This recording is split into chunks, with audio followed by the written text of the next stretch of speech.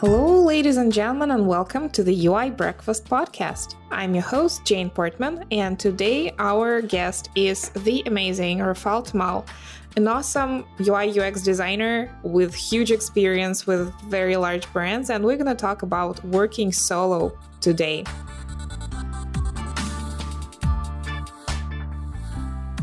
This episode is brought to you by Encrypt.me. Their Teams plan is the ideal VPN service for keeping your business secure. Keep your team safe with your own private servers, content filtering, and other key features. Sign up at encrypt.me/UIBreakfast and save 25% on your initial subscription.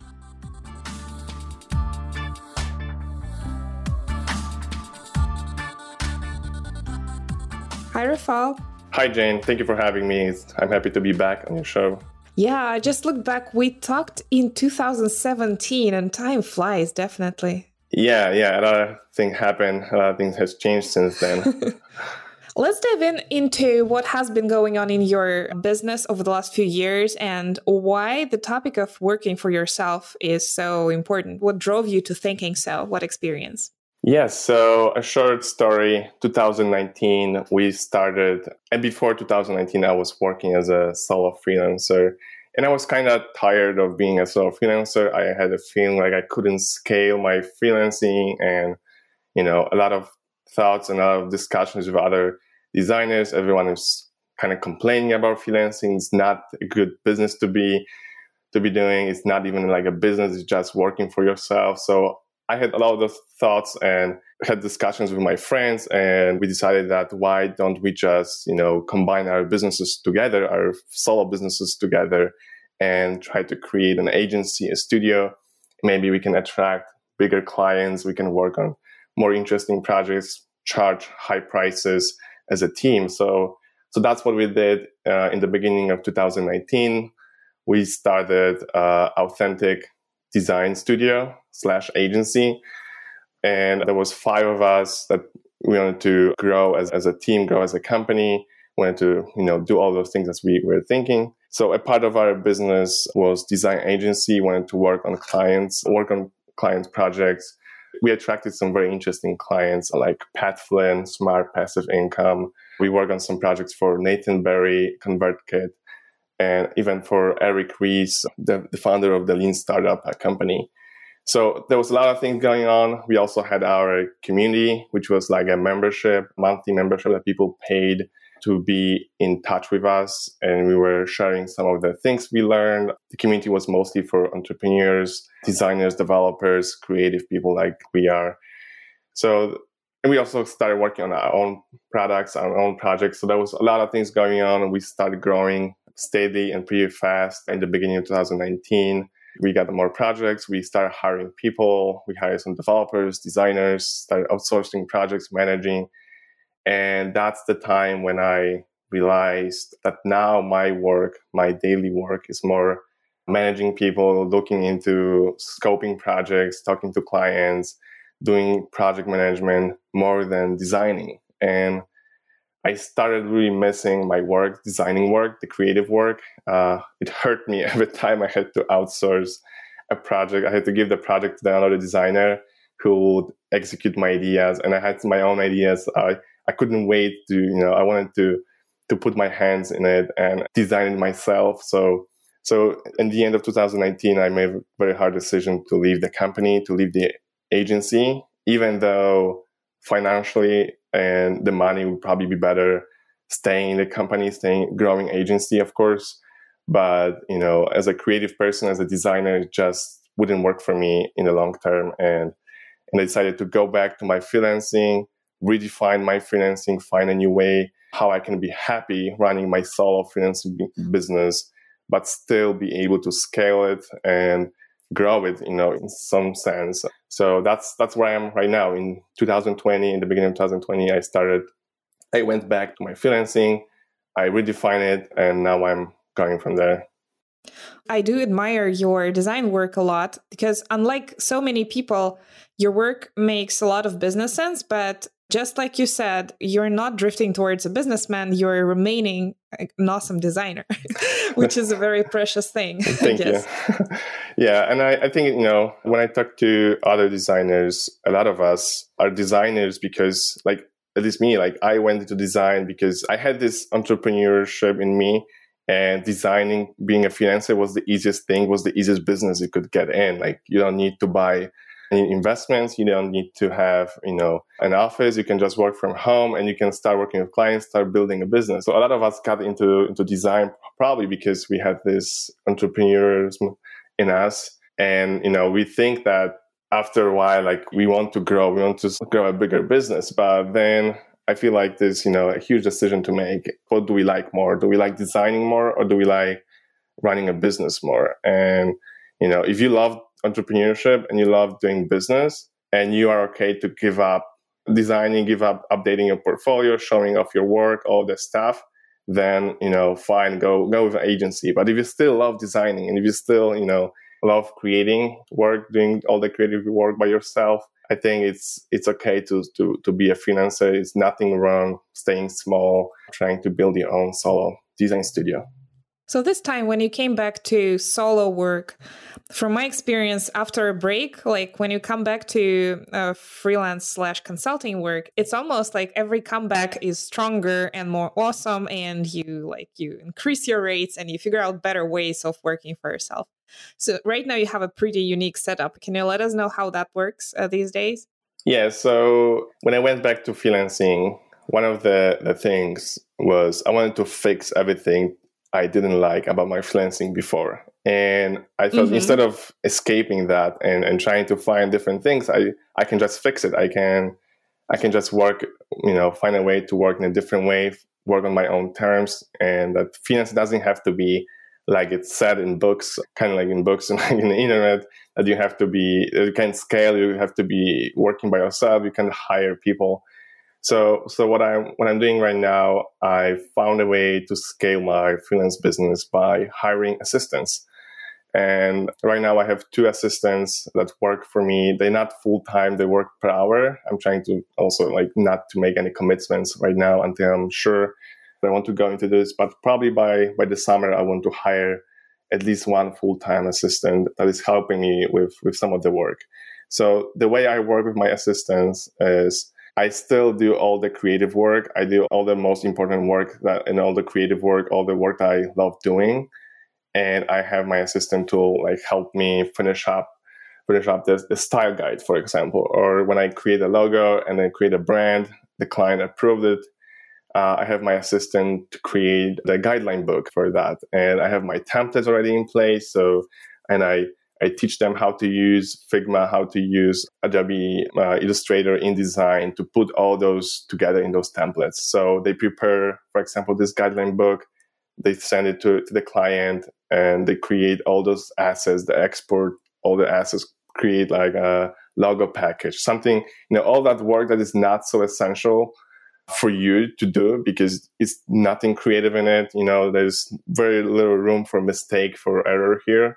You've already done all the work. You just need someone to package it and prepare it for the client, clean it up, and make a nice package. And by doing so, I also surprise my clients with some extra stuff. Like when I was designing a logo for a client recently, we didn't have in a contract that I would prepare also a small guideline book for that logo. But I surprised the client with that because I had my assistant with some free time to spend, and it didn't cost me that much. The assistant could prepare that book, and the client was very happy with it, even asked me to design his whole website after that. So there's little things like that I wouldn't be able to afford if I was doing all the work myself. It would cost me too much to do little things like that.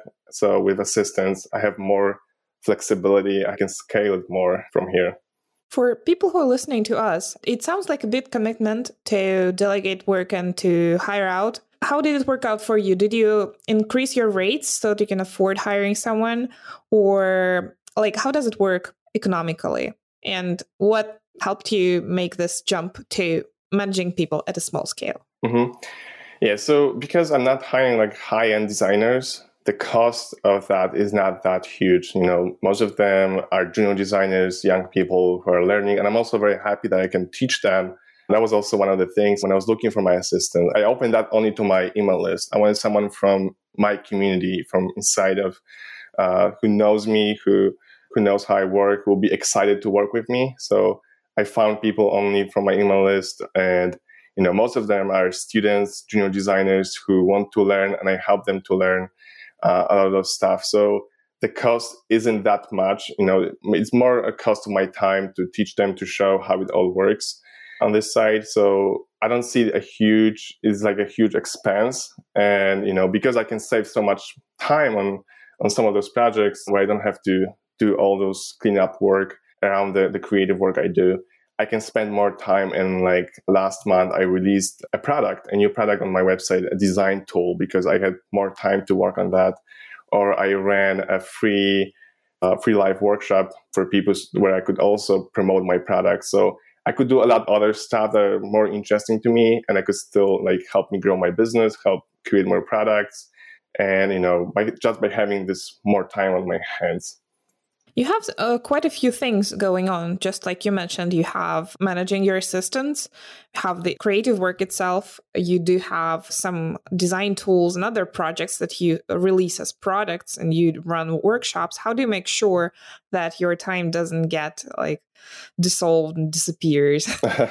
Yeah. So, and that was also one of the things when I was going back to freelancing. I wanted to diversify my income streams more. So not only to focus on doing the client work and working per projects, but I also found some monthly retainers with companies that provide me a steady income every month, almost like a salary for me. On top of that, I can work on one client project per month. And if I have any free time left, then I can work on my products, on my own products I sell on my website. And the way for me is not to be overwhelmed with all of it. One of the ways is to having those, again, design assistants that can help me with a lot of stuff. I think I was more afraid before I started this agency. I was a little afraid to hire people, outsource. I wasn't sure I can do this. If anyone will do, we all think we can do this better ourselves. And, it's a waste of time to explain someone how to do this for you. But after running this agency, I'm very grateful for that I did, because I learned how to hire people, how to outsource some of that work, and how to work with them. And I can see right now, when I need to write a landing page for my product, or I need to write even some emails to clients, I can have someone to write this for me. I can only send a bullet points of what I want to say, and that can save me a lot of times that I can focus on other stuff and work on my products, for example. Let's touch upon one topic that is rather painful for designers who don't work with a developer. I mean, handing off your work and making sure it's implemented right. How do you oversee that? You're one of those designers who doesn't do code, right? Actually, I did code. My background was actually in development. I was a PHP developer before I became a designer, but I hated coding, and I slowly started moving away from code. And right now I don't touch the code. Or maybe I use the code only on my own website when I need to do something. But other than that, I try to outsource all the development to other people. That's the tricky part. The good thing about agency and design studio, when you have a team, is that, you don't have to explain to the client who will be doing the work, who will be the developer. Is it going to be you, not you? So now if you are a solo freelancer, most clients assume that you don't do anything else than what you say you do. So 99% of my clients come to me just for design, and they already prepared. They already have developer or development team in their company. So that even takes away all that from me. But if I have a client who wants a full service, then I have a friend who is a good developer who was also my partner in the agency, and he left 2-3 months after me. So he now works solo too, and we send clients to each other. So we kind of still work together, just as separate entities. But I send him development projects. From a client's perspective, we work as one. So the client has one point of contact. We don't have to send 2 proposals. The client doesn't have to send to pay 2 invoices to separate people, but still is aware that I'm not doing the development. It's someone else doing the development. So it's good for the client, it's good for us, so we can work as one in this case. Thanks so much for sharing your little bit of behind the scenes on that, because it's always super painful to, not painful, but I guess a lot of hard work to ensure that everything is done right. Yeah. And when it comes to outsourcing, I think that was your first question, how to work with a developer. When it comes to outsourcing development, I always look for developers who have very good eye for design. I want to make sure the developer understands all my design decisions, and if there is something missing in design, he or she can easily pick it up from there and like finish up in the browser, in the code, add some responsive stuff, and that still looks good. I'm happy with some of those solutions. So I always look for that person. Do you miss anything at all from the old agency days in last year? I mean, from my old agency days, I do miss having a team of different professionals available at like a single touch. For example, I want to have some custom illustration. Here's a great illustrator. I want some icons. Here's an icon designer. So you're an illustrator as well. So I guess that's not as big of a problem. But do you miss any kind of that at all? Yeah, I think I missed the support I had from my partners. So like we had our daily stand-up calls. We could discuss all the struggles, all the problems. We could help each other. If I had a bad day, or I didn't want to work with that or client, or wasn't sure about some of my decisions. So it was great to have someone I could talk to and share everything and get the feedback, get the support to move us forward. That was for sure great to have, and that's also one of the things I'm trying to fix right now. So I'm trying to stay in touch with a couple of friends who are also freelancers, like that developer that worked with me in the previous agency we started in 2019. Like we're trying to stay in touch, share everything about our businesses, so have that sense of support that we had when we were working together in the agency. So we're trying to support each other this way. And I feel like it's very important for us as a solopreneurs, as a solo designers, to have someone that you can share with almost everything, like share even the prices you're going to charge your clients, have someone opinion, you should even work on this client, on this project, and all those little things that, sometimes we can't see ourselves because we are, have our own subjective opinion on this, but someone from the outside can give us, another look and give us a different perspective. And I feel like it's very valuable. Absolutely. Mastermind groups have been super great for that, for me personally. And these days, I don't do any client work, but having a co-founder, this is really great because this is the first time I'm really working on something with someone. And Benedict is a fantastic person. So I can't say there are different angles to that. Mm-hmm. Yeah, indeed. It's good that your partners were so supportive. What could help our listeners adopt the right mindset that working solo does not necessarily mean working alone? Like you mentioned that book by Paul Jarvis was sort of inspiring for you in that regard, The Company of One. Anything else people can read up on the business side of things? Yeah, I think The Company of One was more like assurance for me, more than like idea book or like eye-opening. Like I needed that assurance that I had this idea, and a lot of us have even that we can run our own solo business and we can be very profitable and we can scale it to some sense and be very happy with it.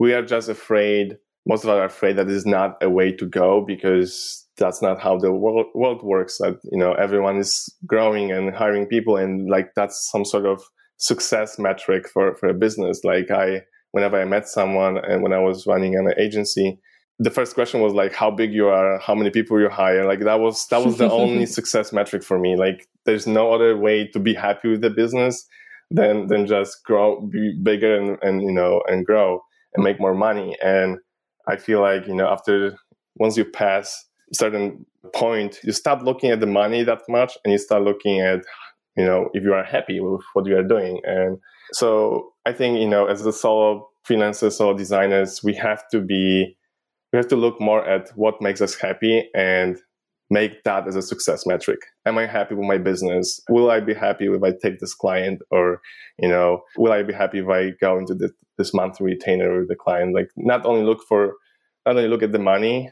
but just, be happy with the business. And do the work that you love doing, do all the creative work that you love doing, and find a way to also like redefine what it means for you to have a good business, solo business.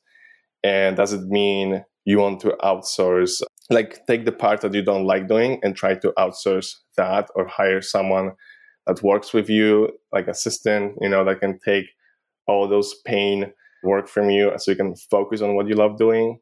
I feel like that's the way to go.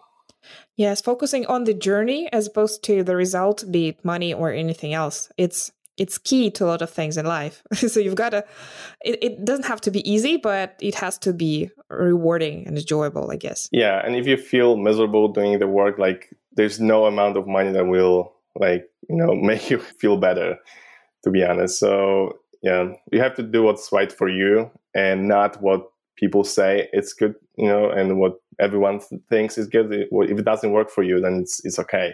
Like, you can be successful without being agency owner, without being a boss, having 20 employees under you. Like, you can still be very successful. And to me, the biggest thing, the eye-opening for me was once I left the agency and I announced I'm back solo as a solo designer. One of my friends contacted me that was a contractor for Microsoft and said that Microsoft is looking for freelancers to work on some projects. And they didn't want to hire, and he said he didn't reach out to me earlier because they didn't want to hire agency or studio. They wanted to work only with a single person, with a freelancer on a project. So like, all these things, I was very fortunate and lucky to now got a pretty big contract with Microsoft and working on some projects for them. Like, I wouldn't get that working in an agency. So running an agency. So there are, some trade-offs, and, you never know what's going to happen if you are, just a solo designer, and if you are confident and you announce yourself more on the social media, you show your work and be proud of being a freelancer. That's also very important, like not to be ashamed that you are a small one-person business, but be proud of it and teach people how you're doing things. And then I think you can find a good and very happy business for yourself. Awesome. This is so inspiring. Thank you so much for sharing your insights today, Rafal. Sure. Where can people find your work and your teachings online? Yeah, so you can go to my website, rafaltomal.com. That's where I have everything. You can see my course. I have a typography course right now, and I'm working on a full web design course showing how to design a website in Figma. I also have some design tools for designers. I created, those are like templates for, there's a Quick Frames, which is like a wireframing, is like a sitemap and user flowing template for Sketch and Figma. And I have Design Kit, which is like a design wireframe, the whole kit that you can use to design websites. And it's only for Figma. It's more powerful. It's using auto layout feature in Figma. So everything, we can create quick layouts, quick wireframes, everything stacks like it does in CSS in the browser. So we can speed up your work. Also, another thing, like what I was trying to change in my freelancing, just instead of looking for a way to only raise my prices and get more clients and bigger clients, I also look for ways to optimize my work process and just do my work faster. So this Design Kit is one of those results of those changes. I use it on in every of my projects, and saved me a lot of time. So I can spend less time doing the client work. I can spend more time working on other products. This is so true, because if you are a specialized designer, then you have, let's say, a web application, and you get started with every single web application with the same kind of menus and things, which you further customize to fit into project, right? Yeah. I feel like there's a lot of room in our work where we can automate and optimize. Like right now, I have templates for almost everything, for logo design, for those guideline books, for style guides. And it can save you a lot of times that you don't have to redo the work for every project. And the client doesn't really care if you have a custom design style guide for the project. It's not something they're going to show on the front end of their company. It's just internal thing. So they don't care if it's a custom or is it a template that you used and fill it out with the information for this project. So I feel like having templates on every step of your work, also finding a way to systemize your work, breaking down into steps. So every project you start with the same thing, with the same step, and you have the same process. is very important as well. That can help you, stay on track, even help you find the ways where you spend most of your time and how you can optimize it as well. Definitely so. Well, thanks again, Rafal, for joining us today. And I hope you succeed in this recession. And it looks like you're doing just fine. So I hope it stays this way. Yeah, thank you. I'm sure we'll be fine. We will get through this together. Yeah, thanks again and have a great day. Thank you. Bye.